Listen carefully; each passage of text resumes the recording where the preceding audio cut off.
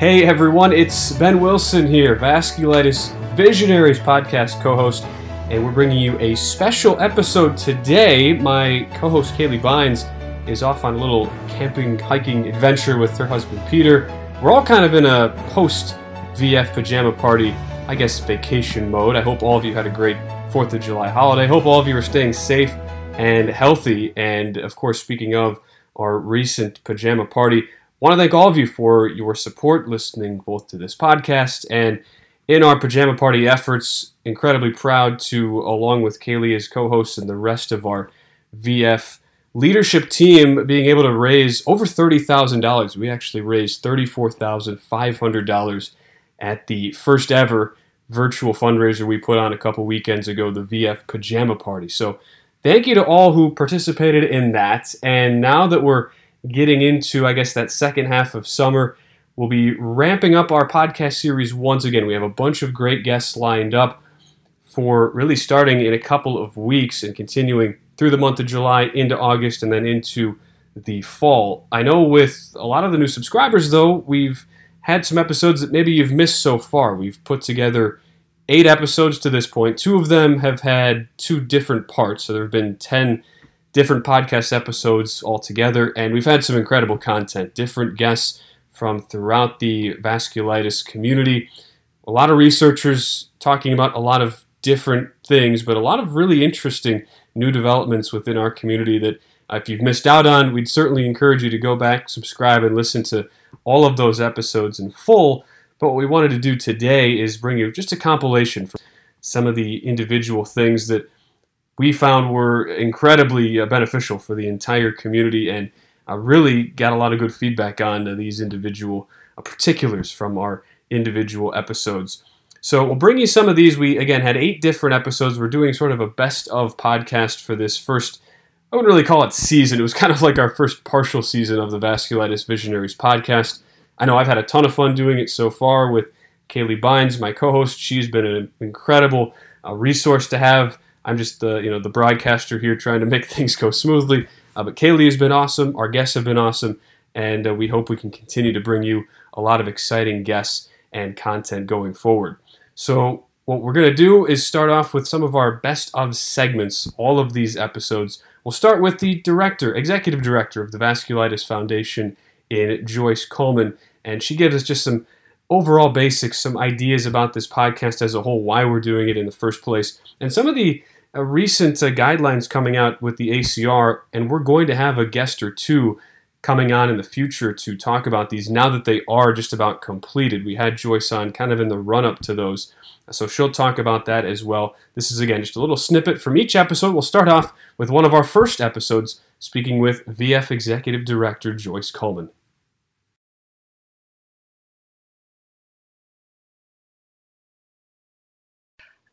I also wanted to kind of follow up on your ideas about the vision moving forward for the Vasculitis Foundation and kind of talk about this podcast in particular. I know that you talked a little bit just in meetings that we've had previously about why you feel that this is an important podcast initiative and what you really hope to have VF and physicians get out of it. So I'd love to hear more about that perspective.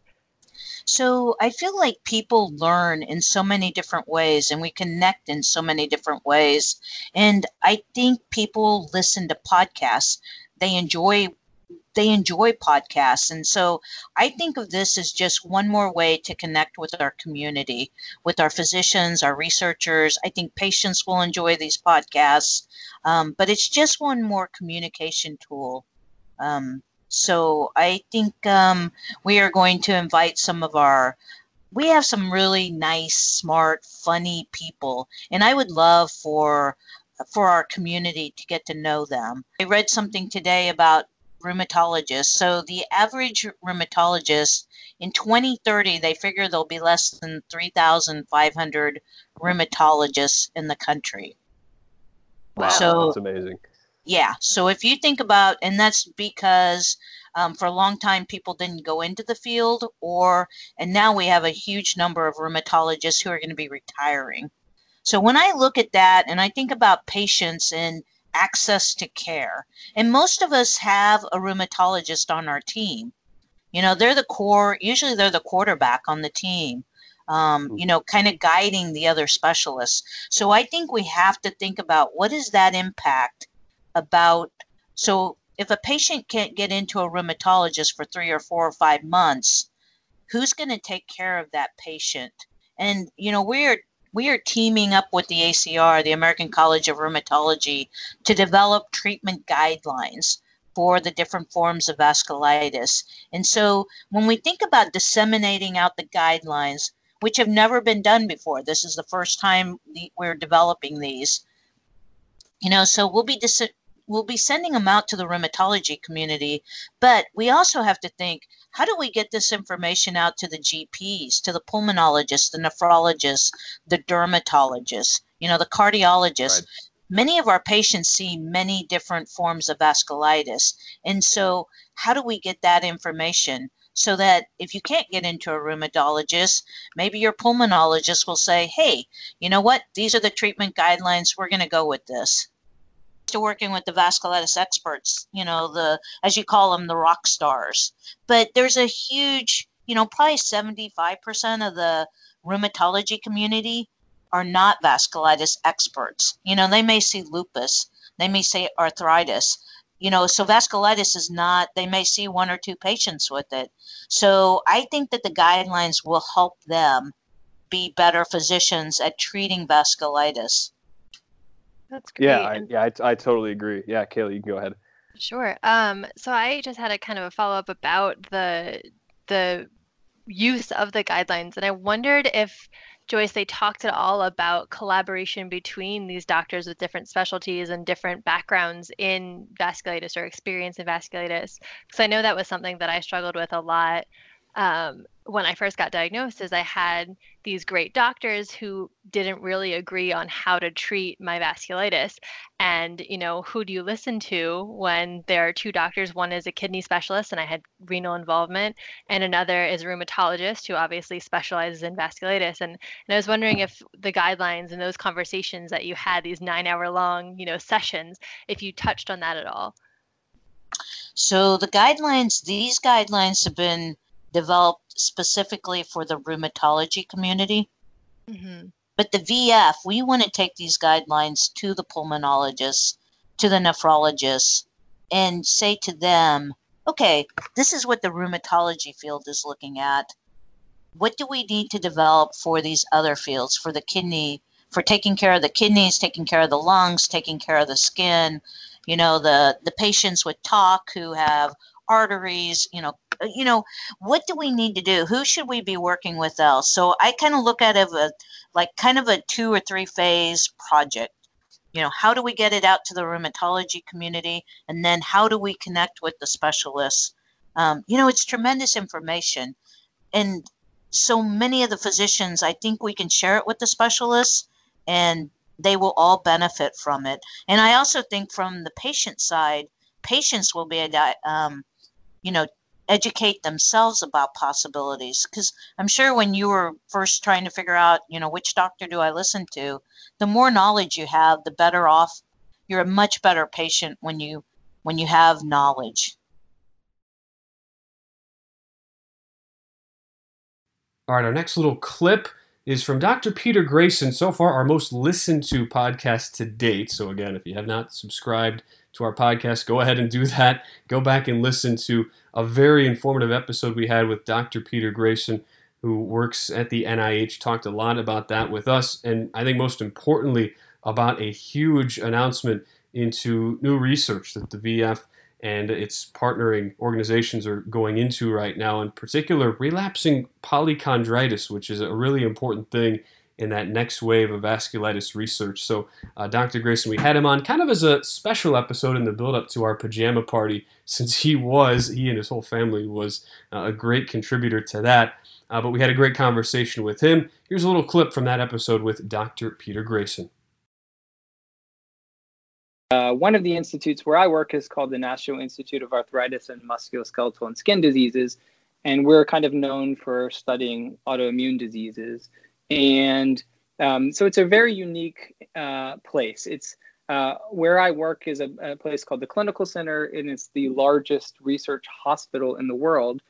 And patients just can't come in off the street. There's no emergency room. You have to be invited in under a study protocol. But once a patient is in there, it feels like a normal hospital. There's an intensive care unit, there's radiology department, there's outpatient clinics, there's inpatient hospital wards. But it's set up to function by providing clinical care and at the same time conducting research. It is a place where a lot of important medical discoveries have happened over the last several decades. And I came there about, 8 years or so to start a vasculitis program. And there wasn't one in existence when I arrived. There had previously been a program that was started in the early 1970s. I know you talked about this a little bit, I guess, when Dr. Quinn was on your podcast, but that program was started by Anthony Fauci, who everybody, I guess, knows now. And he started it when he was a fellow, and they were credited with being one of the first groups that gave cyclophosphamide to patients with GPA, or as it was known then, Wegener's. And they ran this program for several decades until 2005 when it kind of shut down. And so when I arrived around, 2012, 2013, I was really excited to revive vasculitis research at the clinical center. One of the first things I did was I sent an email to Dr. Fauci, completely unsure whether he would even respond. And he responded within an hour or two and told me to come meet him. And I came down there and he regaled me with these stories of the early days of vasculitis research in the United States and told me about why they chose to use cyclophosphamide and how they picked the dose and all of these really amazing pieces of history. He asked me if people still remember him in the vasculitis community, and I said, "Oh yeah, for sure." And he actually gave me a book, signed a book, and gave it to me, which is something that I really cherish. And just to kind of give you a sense of what kind of person he is, he asked me to send him our research papers. And so from time to time, whenever we have what I think is a good paper, I will send it to him and he will email me back and comment on it. And I think you mentioned offline that you have a new research program that you're developing. So I would love it if you could just talk a little bit about that. Yeah, and when I came to the NIH, I thought I was going to focus primarily on ANCA-associated vasculitis, and we did a lot of that. And what we initially intended to do was to identify factors that would predict relapse. But this was around the time that rituximab really started to be used, not just to induce a patient into remission, but as a remission maintenance agent. And consequently, patients that were getting a lot of rituximab were doing quite well, and the relapse rates were very low, to the point where it was hard to study an event that never occurred. So we started to pivot a little bit and match what resources we had to diseases, and particularly types of vasculitis where there was unmet need. And so we spent a lot of time over the last couple years doing a lot of research in large vessel vasculitis, primarily Takayasu's arteritis, but also giant cell arteritis. And then over the last 2-3 years, we started a new research initiative in this disease, relapsing polychondritis, which is an extremely rare disease that has almost been forgotten in terms of research and clinical care advancement. And the reason why we started to get interested in relapsing polychondritis is probably twofold. One is there is a physician who did her fellowship at NIAMS, and her name is Marcela Ferrada. And she's kind of made it her life's mission to study relapsing polychondritis. And she convinced me to join forces with her and to mentor her. And so together we decided to build this relapsing polychondritis program. I pride myself on knowing the pronunciations of all these as, a broadcaster, obviously, and now I've got to learn another one, clearly. So I'll just work on that in silence while Kaylee, while you continue. Relapsing polychondritis. I think I can. You can just stick to the letters, Okay. Yeah. Keep it simple. I don't want to cheat, but yeah, that'll work. I was going to say I'm about to stick to letters, but for RP, so is NIAMS focusing on more of the treatment-related research? And if so, is it, are there partnerships outside of NIAMS that you're considering in terms of what people are researching for drug development, other things like that? Or is it more looking at markers? what kind of research for RP is So really how we your started goal? this, we started an observational cohort, which allows us to bring patients in at any point in disease.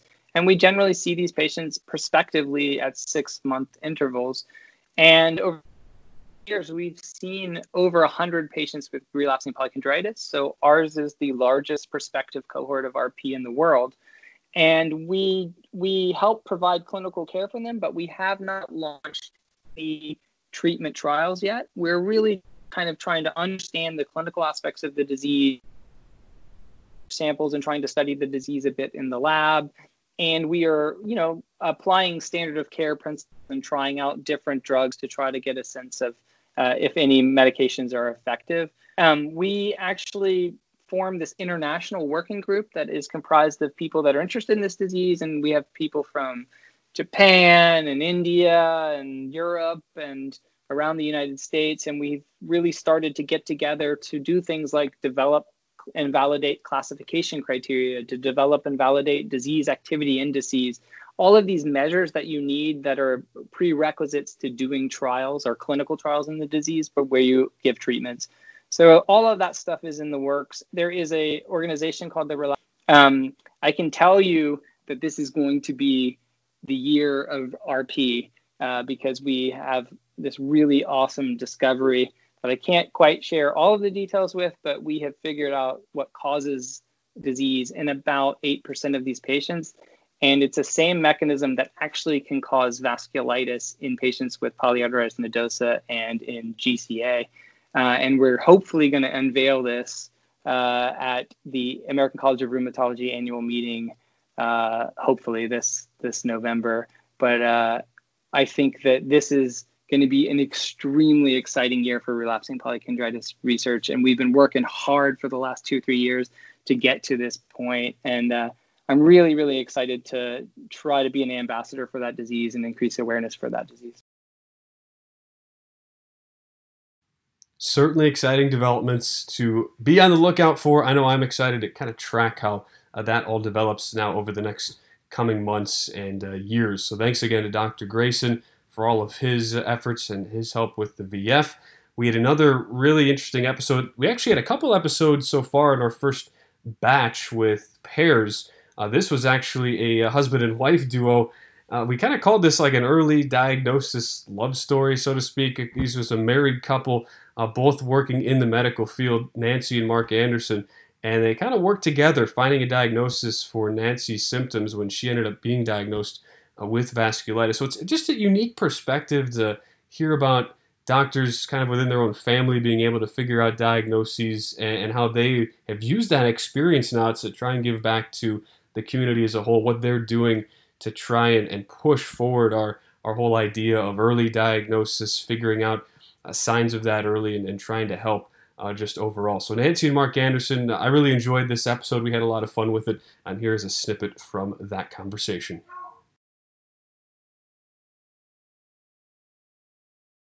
Wanted to start with that and just get your perspective and thoughts just from that part of the journey and how everything worked, where you start to feel bad, Nancy, and Mark, you're trying to figure things out as a husband and also an internist and a little bit of experience in the medical field as well, and trying to sift through all those unknowns that come with just vasculitis in general. So I'm curious how that all started for you guys and just the path that you've been on. Mm-hmm. For me, originally I started with pain in my feet and numbness and some tingling and some swelling in mostly my toes and under my feet bilaterally, and started with podiatrists and orthopedic surgeons, and that went on for probably, I think, close to maybe 8 months to a year. And eventually, and woke up one day from literally one day to the next with bilateral severe pain in my wrists, starting more in one wrist than the other, but still significant in both wrists. And it got worse by the day from there. See more orthopedic surgeons, neurologists. I had 2 EMGs. I had every type of blood work drawn, which essentially came back negative. And I saw a vascular surgeon. I think I saw approximately 12 to 14 physicians before it was all said and done.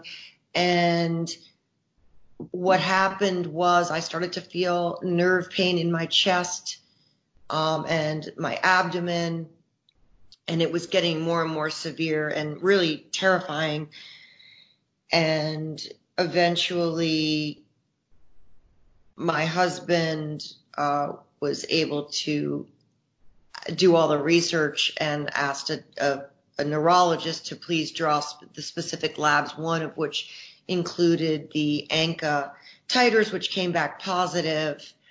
And then from there, we went to Boston, Mass General, where we both had been working years ago and have connections. And we were able to see a rheumatologist there and then eventually a neurologist. And I was treated with rituximab.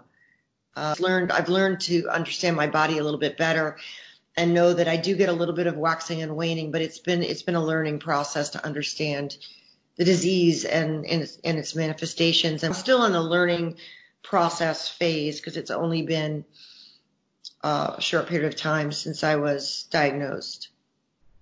Wow. I think that's a story that a lot of the patients, as Ben and I have mentioned in previous episodes, are fairly familiar with, is just really waiting for that diagnosis and seeing all these professionals. You said 12 to 14, which to me is mind-boggling. I think I only saw 5, and I thought that was a lot.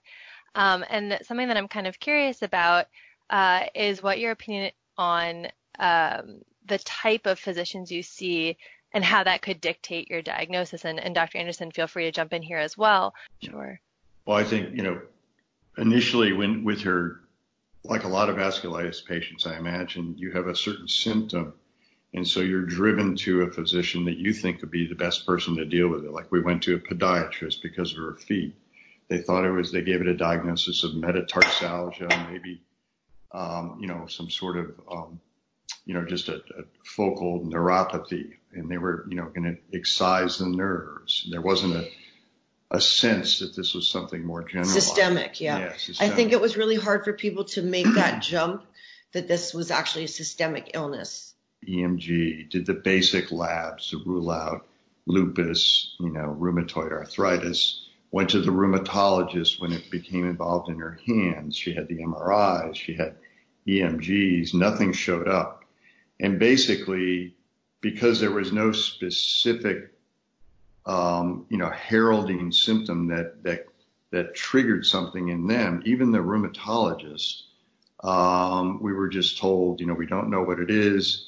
We'll have to see how it plays out. Wait till your nerve conductions and your EMGs change. In other words, when you have more damage. Obviously everybody's going to see their doctor, gatekeeper doctors. But what my point is, once you've seen several and you're still not getting the answers that you need, then you're going to have to go to a place that might be more knowledgeable about things that are less common. And from a medical perspective, I don't really know other than changing drastically medical education, but somehow the diagnosis of vasculitis has to be triggered in the minds of these clinicians. And at least in Nancy's case, with all the physicians that she saw, once we had the diagnosis, I contacted each one of them and let them know this is what her diagnosis was. This is out of the box. Please think of this next time. At least there was a feedback.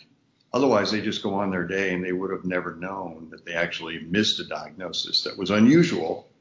But maybe they'll file that in there. And these are pretty, these were handpicked physicians that we saw. Maybe in their memory bank now it'll be triggered. Maybe that'll come up.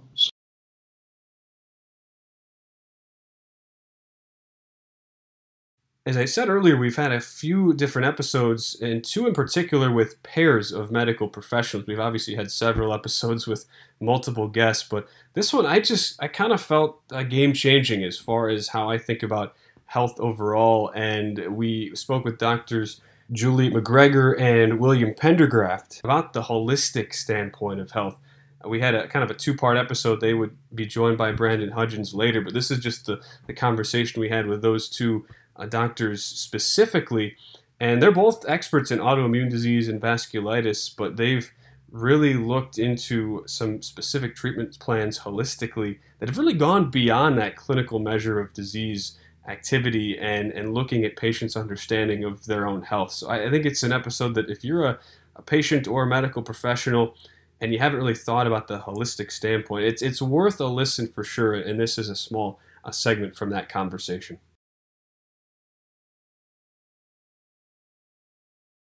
Because I specifically as a patient have focused a lot on my clinical measures, where my ANCA titer's at, like, do I have proteinuria, anything like that.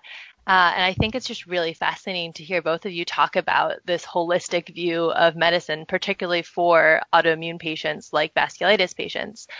So before we kind of delve into that deeper, if you don't mind just giving a little bit of background to our listeners about complementary, alternative, integrative medicine, what those terms really mean, what you're looking at, and how that's really affecting patient treatment beyond this pharmaceutical, clinical, laboratory type-based treatment that we might be more familiar with.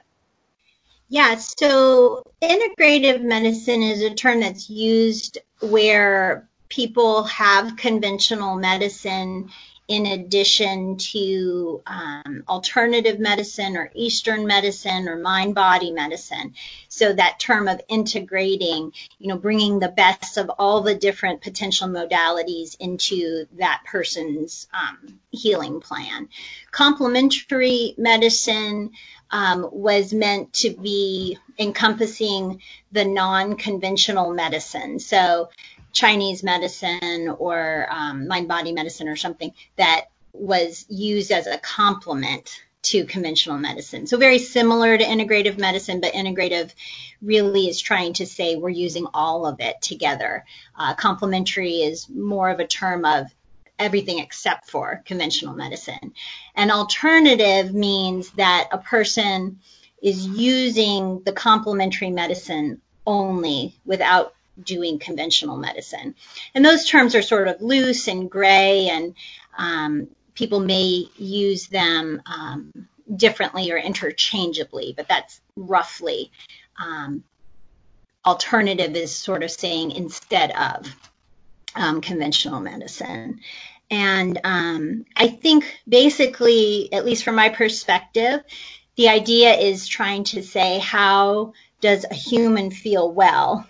And like you're saying, it's not just about the labs and it's not just about the data. It's about making sure that a person feels energy, has good sleep, is breathing the air and enjoying being in nature, feels grounded, feels stable, and that is part of wellness. So it's trying to use all the different pathways that are available in our great planet that we know about to help somebody find real wellness. And there's not a one-size-fits-all approach in terms of management. Grams and grams of curcumin is not going to fix this disease, nor is grams and grams of steroid. And there's a very fine balance between combining these different approaches to minimize side effects, but also promote, what we're all going for, which is very long-term, durable remission off as much immunosuppression as possible. When you look at it from then that whole team standpoint, where you're working with other people to help deal with individual patients, have you seen people that this is the newer wave, or even older people practicing that maybe hadn't thought about this? Have you seen kind of a coming around, so to speak, of a lot of this new stuff, and do you see that continuing, or has it still been a challenge at times just kind of getting everybody on the same page? I would say that more and more providers are open to mind-body medicine, to nutrition, using food as medicine. I think maybe even herbs. I think there are some components of alternative medicine that still are really unknown. Like I would say homeopathy seems to be something that conventional medicine providers just don't really understand or know much about. It can be extremely effective, but that is one that maybe conventional medicine providers are not as open to. But there's a lot that is being researched with Chinese medicine, a lot being researched with meditation and breath work and yoga and qigong and all these things, and how it affects in a reproducible way in research outcomes with respect to dementia, cardiovascular disease, musculoskeletal disease, autoimmune disease. So I think definitely we are going into a new world where more of this integrative approach is going to be the wave of the future. I really think that for conventional medicine providers, although they may not know much about it, more and more people are becoming open to this for their patients and for themselves. And so I think we have a lot to learn, but that people are more and more willing to engage in that learning process.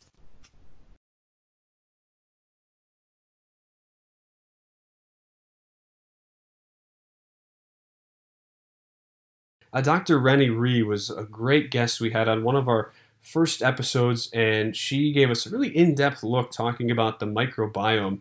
I was mentioning earlier in one of our clips with Dr. Peter Grayson some of the ongoing research we've seen, and it's so important. We've talked a lot about recent research and a lot of the groundbreaking things that have been discovered. And the thing is, that's all still ongoing, and Dr. Rhee is a good example of that, looking at the microbiome and the connection and the role that the microbiome has in vasculitis, something that I had never really heard about or thought of. It's very, very in-depth stuff, but it gives you a really good idea just about how this new type of research is a big impact in how we look at vasculitis as a whole. So this was part of our chat with Dr. Rennie Rhee. I think that's what kind of makes the transition and going into the whole microbiome discussion kind of interesting, Kaylee. And I know it's why you wanted to bring on Dr. Rhee as well, right? Definitely. And I touched on this a little bit in the introduction, but I'm just really fascinated by how cutting edge microbiome work is. So I guess before we dive into that, Dr. Rhee, do you mind giving just a brief explanation of the microbiome and why it interests you? Yeah, so the microbiome refers to this vast community of microorganisms, such as bacteria, fungi, and viruses that live in or on the human body. And they have been with us since the beginning of time. They've co-evolved with the human body. And it's quite amazing. I mean, they're microscopic, obviously, we can't see them. But the analogy I like to think of, and I mentioned this in my talk at the symposium too, is like you think of the planet Earth, and if you were to stand on the moon and look at Earth, all you would see is blue and green and think it's just blue and green. But obviously when you come closer and you're here, you realize there's this very intricate ecosystem of so many different species and different organisms that are closely intertwined and affecting the world. So in the same way, there's a huge ecosystem that is living on our bodies that we don't even realize on a day-to-day basis and we can't see, but is really shaping our health and our function. And there is substantial data, and it's pretty much fact that this microbiome on our body is an important part of healthy function. So, they do studies in mice, and if they've been able to create germ-free mice without bacteria and other microbiome essentially are not able to develop normally. A lot of scientists have also been interested in studying this in autoimmunity because we also know that the microbiome is essential to the healthy development of our immune system. And so there's been a lot of work primarily in inflammatory bowel disease, which is an autoimmune disease that causes inflammation in your gastrointestinal tract. And this has really been the pioneer in terms of autoimmune diseases, and there's been a lot of evidence that suggests that alterations in the gut microbiome can predispose to this disease. But there's other diseases too that there has been a lot of interest, primarily rheumatoid arthritis. There's been findings of certain types of bacteria in the oral cavity and in the lungs that are seen in patients with rheumatoid arthritis, and there's been studies demonstrating how these bacteria can lead to certain autoantibodies and inflammation that can lead to rheumatoid arthritis. There are researchers studying the microbiome, primarily gut microbiome, in spondyloarthritis and lupus. And we know in vasculitis that infections do cause some forms of vasculitis. And, the prime examples are hepatitis B virus in polyarteritis nodosa, hepatitis C virus in cryoglobulonemic vasculitis, and streptococcus in IgA vasculitis. And so in these cases, we know that if we treat those viruses, those microbes, the bacteria, then those vasculitides will resolve. All right, really great stuff to have these segments from all of our different podcast guests so far. We really are just starting this journey, I guess you could say, with the Vasculitis Visionaries podcast, trying to get as many people as we can who've had some sort of impact as far as research and that ongoing study into vasculitis. We will have a ton of great guests coming up once we get into the next couple weeks, starting on July 24th. We'll resume our every 2-week publishing period. Kaylee will be back from her vacation joining me, and we have guests like Dr. Mike Putnam, who will talk with us about the ACR guidelines that have been a massive project. They've been a project that's been worked on for over a year now, so he'll join us to talk about that. Dr. Eric Madison from the Mayo Clinic will join us as well. Again, if you haven't subscribed yet, we hope this is your opportunity to do that and go back, listen. If you've liked some of these segments from individual podcasts, certainly go back, listen to these full episodes as well. We're really just getting started on this podcast series as a whole, Vasculitis Visionaries. Of course, as always, want to thank our presenting sponsors, Genentech and GSK, and we look forward to bringing you more podcasts down the line. We'll be speaking with you again on the 24th of July, so get ready for that. Again, I'm Ben. Kaylee will be back with me on that next episode here on the Vasculitis Visionaries podcast.